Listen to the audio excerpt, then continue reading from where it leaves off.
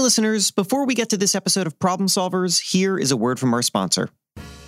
If you want to understand what the hell is happening in the economy and your bank account, then understanding finance and investing is key. But that understanding shouldn't hurt your bank account, it should help it. And that is why Real Vision has a ridiculous deal. It is a $1 trial deal so that you can see how Real Vision is the place to understand the financial world and the themes that drive it. It is a video on-demand platform that you can watch basically anywhere. Mobile, desktop, smart TVs, and more. Since 2014, they've been on a mission to democratize access to the financial information that was largely kept behind closed doors. The stuff that actually affects your wallet, your investments, and your future. As a member, you'll get daily videos and analysis, plus access to more than 3,000 videos from the archives. And guess what? You can join for just $1. Like I said, to get started, just visit realvision.com/problem solvers. Try out Real Vision for a week for just $1, and if you like their content and their mission, get a year of essential membership for only $199, a 17% discount, and less than $17 a month. Use the promo code EssentialPod at checkout.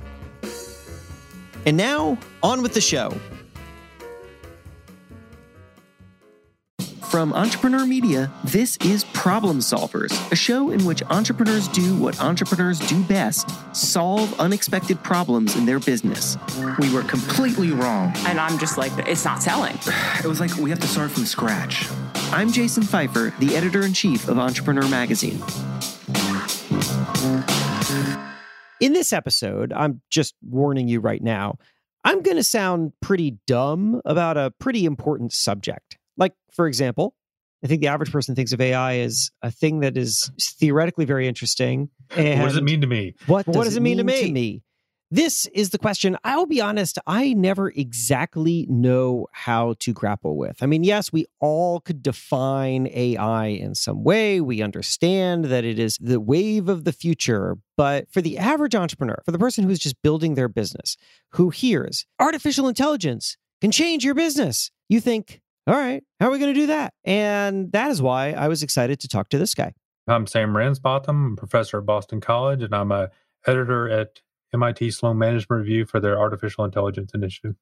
And you also host a podcast about AI. Oh, there's also that, yes. And I host a podcast on artificial intelligence called Me, Myself, which is just and a AI. fantastic name for a podcast. So I had Sam come on the show because I wanted to say to him basically, look, entrepreneurs are always looking for ways to work smarter, to use the most forward-thinking tools, and occasionally something comes along and it has the words artificial intelligence slapped on it, and it's like, this is going to change everything.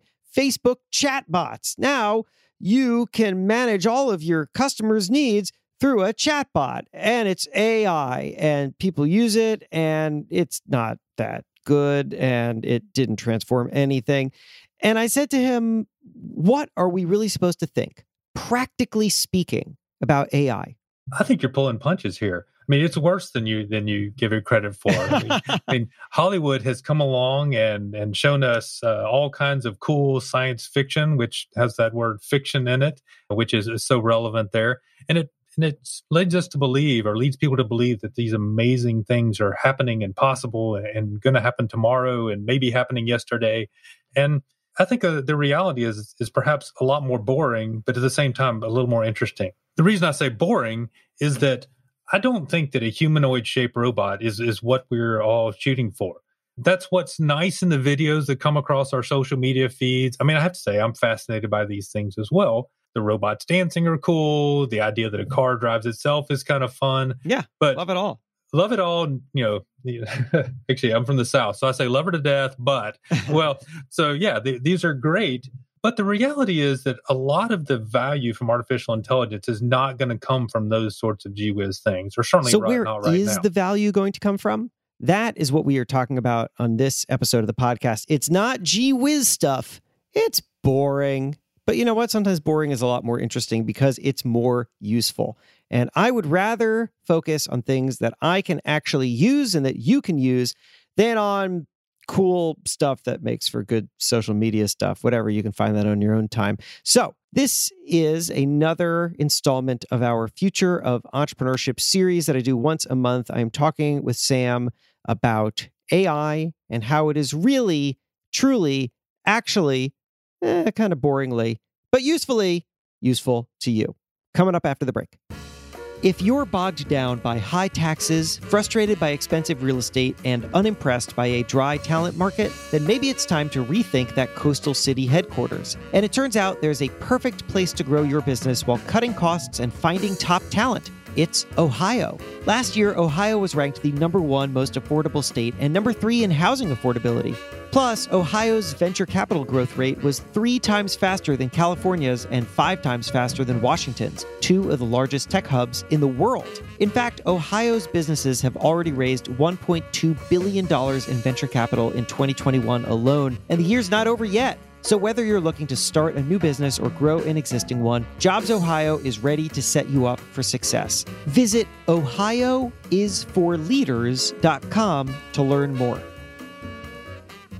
All right, we're back. Are you prepared to hear me ask a bunch of dumb questions about AI to a guy who is so smart about AI that he hosts a podcast called Me, Myself, and AI? Oh, here we go. But the conversation is super interesting and really reveals where the opportunity is.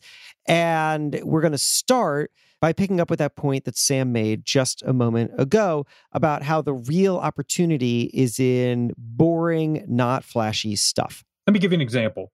Right now, when you call a bank, one of the things that they want to do is verify that you are you. I mean, yes, Jason, you don't want me calling to your bank account and saying, "Hey, by the way, I'm Jason, send me some money." So they send you through the gauntlet. They give you what's your mother's maiden name, what's your favorite pet, where'd you go to high school, basically all the things you would record on social media anyway. Right. And then, can I just say, the thing that frustrates me most about that experience is that I go through that and I answer. And they ask you questions, again. And then they ask you again. Why do Exactly. they ask you again? Do you actually have an answer to that? I cannot. Nobody has been able to explain that to me. That's a dark magic that no one can ever explain why. One of my favorite answers on that when they ask my account number is it's the one I just told you. It's Yes. the one I just typed in. It hasn't changed in the 30 seconds. And That's right. It's really artificial unintelligence and it frustrates me greatly. And I don't mean to take you off of this subject, but I think that oftentimes this is what people are confronted with when they are hearing things that are going to be automated. It's that, or it's like Siri, which can barely understand you. And especially if you have a nice Southern accent like I do. I'm sure that it really can't understand. Sorry, it at least can understand me, but it can't tell me very many things. And I'm thinking, okay, this is a cool doodad that seems at times mildly interesting and oftentimes not. So, okay, anyway, but back to the bank. Back to the bank, though. So you can think about using artificial intelligence in 2 ways there. So one, you could have artificial intelligence answer the phone, try to understand your voice, all the things that you're mentioning right there, and try to help you with your problem. Success rates for that are pretty abysmal. I mean, maybe somebody's going to come out in the comments and yell at me, but that's taking a general problem and trying to get AI to understand it. What I think people who are clever are doing is behind the scenes, they're listening to what you're saying. They have you talk to a human first, but at the same time, they're listening to your voice. And they're checking, does your voice match the voice from the last time you called? That's something the machine is really good at doing. That's something you're terrible at doing because you haven't talked to me enough to know what my voice really sounds like. It reminds me of the check casher at the grocery store. When you sign your name at the bottom of the check and they look at your signature, like they're going to know what my signature looks like. People are not going to know what your voice sounds like. Right. That's a good point. And that is something that I have experienced where I will call my phone company or something and they ask me to repeat a sentence back as the password. And that seems smart. That's a little bit more clever use. And what's nice about that is that it gets the human working on, they ask you, hey, what can I help you with today? And the human can jump on that general problem of trying to isolate what it is that you're interested in, which is a difficult scope of a problem. It's got the machine in the background figuring out things like your voice. It's got the machine in the background figuring out the phone line latency. So you may claim to be calling from California, but if it's showing up like you're calling from around the world with a 4 to 5 or 6 or 7 millisecond delay, you can't hear that. I can't hear that, but the machine can hear it. So it's amassing these sorts of clues that are going on to help that agent understand green light, red light. This person is consistent, making sense. This person is not consistent, making sense. What I love about that is how beautifully boring it is. Yes. It is not interesting in the least. but there's so much value in it. I was just going to say that where I feel you're leading me here is that the lesson is that really good AI exists. It can be very useful. It is completely boring. It is not you dancing with robots. It is not your car driving by itself. It's not your car driving by itself. It is minutia. It is security. It is efficiency. And we need to start thinking of this in a way that is never going to show up in a Tom Cruise movie.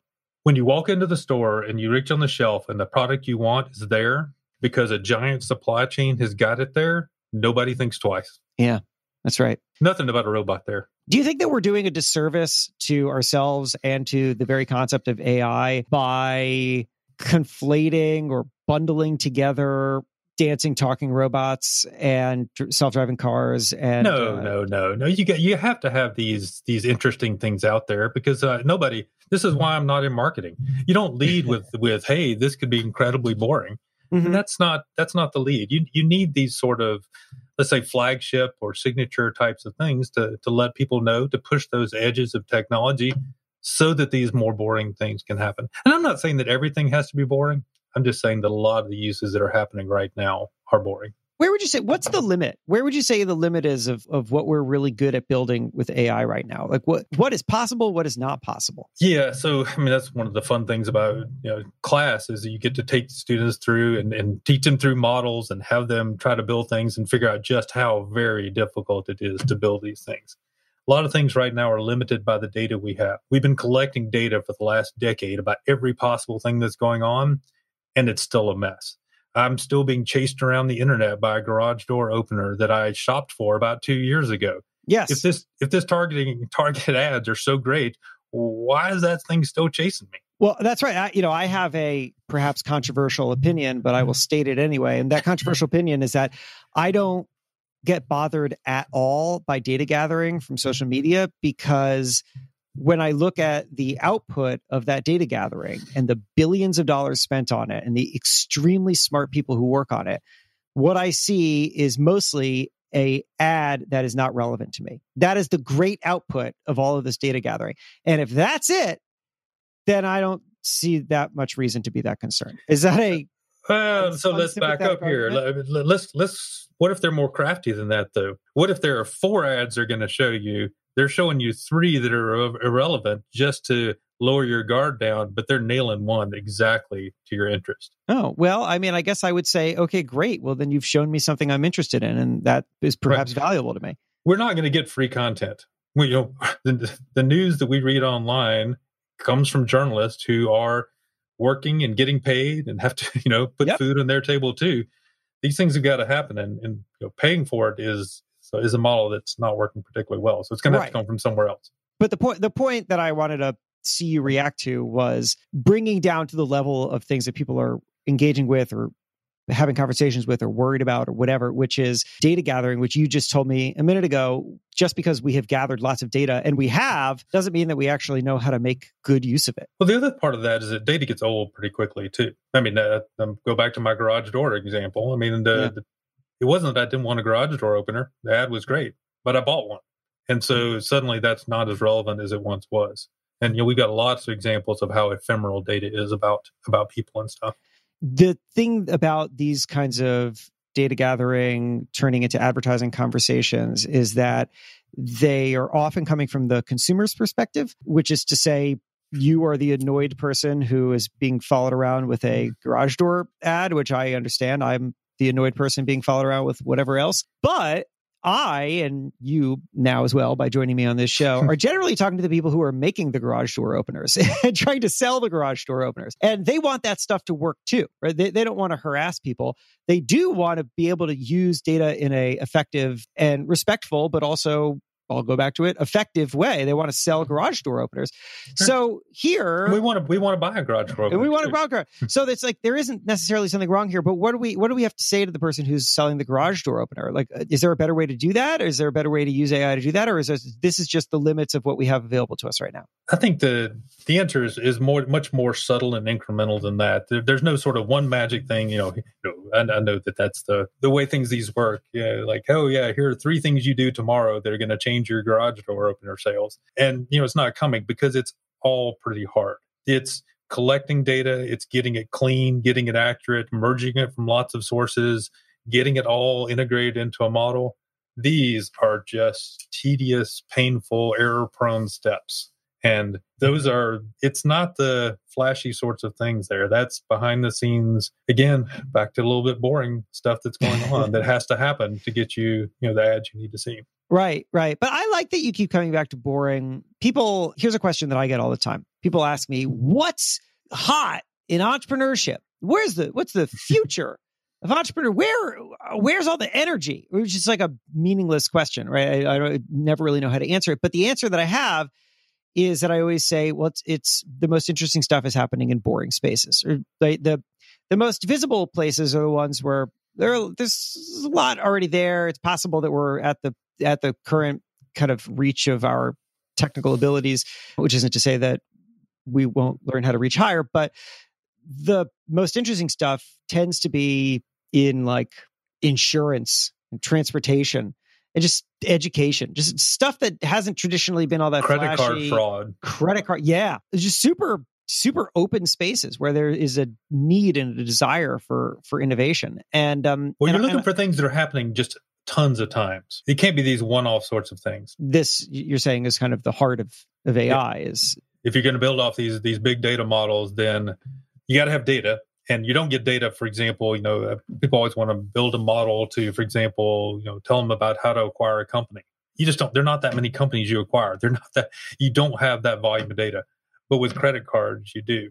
We had an episode, for example, with DHL in one of our podcast episodes, and they ship a whole lot of stuff. They pack a whole lot of planes. And the more planes that they pack, they're collecting data on that all the time. They know how to pack planes, and they've got some great algorithms for that. So you're looking for those things where you've got a lot of detail to go with. Well, I want to compare packing DHL planes to why nobody can predict whether or not a book is going to sell well. And the answer whether you're trying to protect humans there. Because humans is tough. Yeah. Right. Because it's not happening in that plane size isn't changing. Yeah. Right. Right. The things aren't fixed. Most of the factors don't change, but also there's less data. I mean, just the number of boxes that get packed into a plane every day is not the number of books that get released into the world every day. So I imagine, and there are fewer data points to follow. And so, what's your songs advice? Are very tough. Songs are very tough. Yeah. Who can tell what's going to be a hit with a song? Yeah. No, nobody has any idea. Nobody has any idea what's going to hit anywhere. I mean, this is like the great problem. If somebody could figure that out, they would have made $1 bazillion. But you're looking for the peaks there. I mean, Again, back to boring. You're looking for that sort of like long tail peak of like, oh my gosh, this is the super hit. There's a lot of, that's the whole story of e-commerce for the last 20 years is how much money there is in the long tail. Tell me more about that. Well, you're trying to say, what's the hit? I'm trying to say, well, what if you make a whole bunch of decent songs? Everybody looks at the one hit, the one Gangnam Style type hit that goes big. Well, for all that, there's a whole bunch of songs out there. They can be perform perfectly well. It doesn't have to be that. You don't have to get that home run every time you swing. Right. That's. I feel like possibly we're off of AI here, but the reality is rap music. Yeah, the reality of book publishing, for example, is that the majority of the money isn't made on the new releases; it's made on the back catalog. So, although all the energy weirdly goes into the new releases, and that's because I suppose what you're doing is you're spending a lot of resources trying to ultimately add something to the back catalog. Most things will not. Right? Most things will come out and they'll fizzle, and nobody's going to care. And yet, if you want a strong back catalog, you need to keep feeding the back catalog, which means that you need to keep taking these swings, and most of them are going to miss. I don't know that there's anything to learn for AI there, although I guess there probably is, which is that if you were to take a cold, hard, data-driven look at how you're releasing things and how people are reacting to things, you might see a different model of success than if you were just driving by anecdote. Exactly. And again, the uninteresting things. And we had an episode with Chris Cooper from Cooper Standard, and he was talking about how they've improved the lubricant stuff that's going into your brake pad. I don't know, but you're hitting the brakes every day. You're hitting them over and over and over again, not flashy. We talked to Porsche, and he was talking about how they're using AI to understand whether or not their doors are sealing well on their car. Well, I mean, you're just driving around all the time with your door. None of those are like, oh my gosh, Sam, I can't believe you gave me this, awesome example of brake fluids and door seals. I mean, don't lead with that when you're trying to hype this episode. Well, what then is after hearing lots of examples like that from companies that have used AI in very smart but completely boring ways, what is your advice to someone who's running a business who's thinking, I wonder if there's something that I'm missing here? Have you seen any patterns in the way that people have approached identifying better ways to understand how they're doing what they're doing and how to find solutions by building AI models? So you've used the phrase building AI models. And I think that's another thing that's going on too, is that not everybody needs to build these models. So there's an ecosystem starting up where people are providing those as services. And, to your entrepreneur world here, you don't go to people and say, yep, can you build me a house? No, you've got a plumber, you've got an architect, you've got an electrician. I don't even know what all the things that you have here, but we've done this so long as a society that we have specialized roles for this. But somehow when we come over to AI, it's like, okay, yes, build me a model. Right. I said build me a model. I said build a model without really. I couldn't have. If you said, okay, go build a model, I wouldn't have known what to do. I would get my kids blocks. Give me 4 hours. I'll get you there. This is what I do all the time. What you're saying is there's an ecosystem that's coming. Part of the ecosystem that's coming, or ecosystem that's here. It's in process. We're going to take a short break. When we come back, more of my conversation about AI. Support for Entrepreneur is brought to you by Upwork, where you can build the team that will build your business. With Upwork, you can find top developers, designers, project managers, and more who can start today so your business can succeed tomorrow. Find talent at home or from 180 countries around the world so you can hire the right talent for whatever your business needs. Upwork, the world's work marketplace. Learn more at Upwork.com.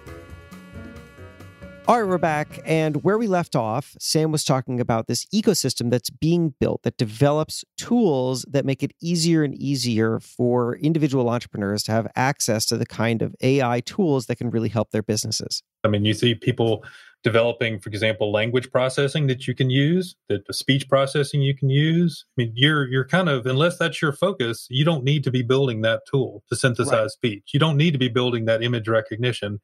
You can use it from somewhere else. We're going to get that ecosystem built out even further. And there's a ton of places for people to go and build out those pieces to provide services for others. The Lego blocks that can connect everywhere.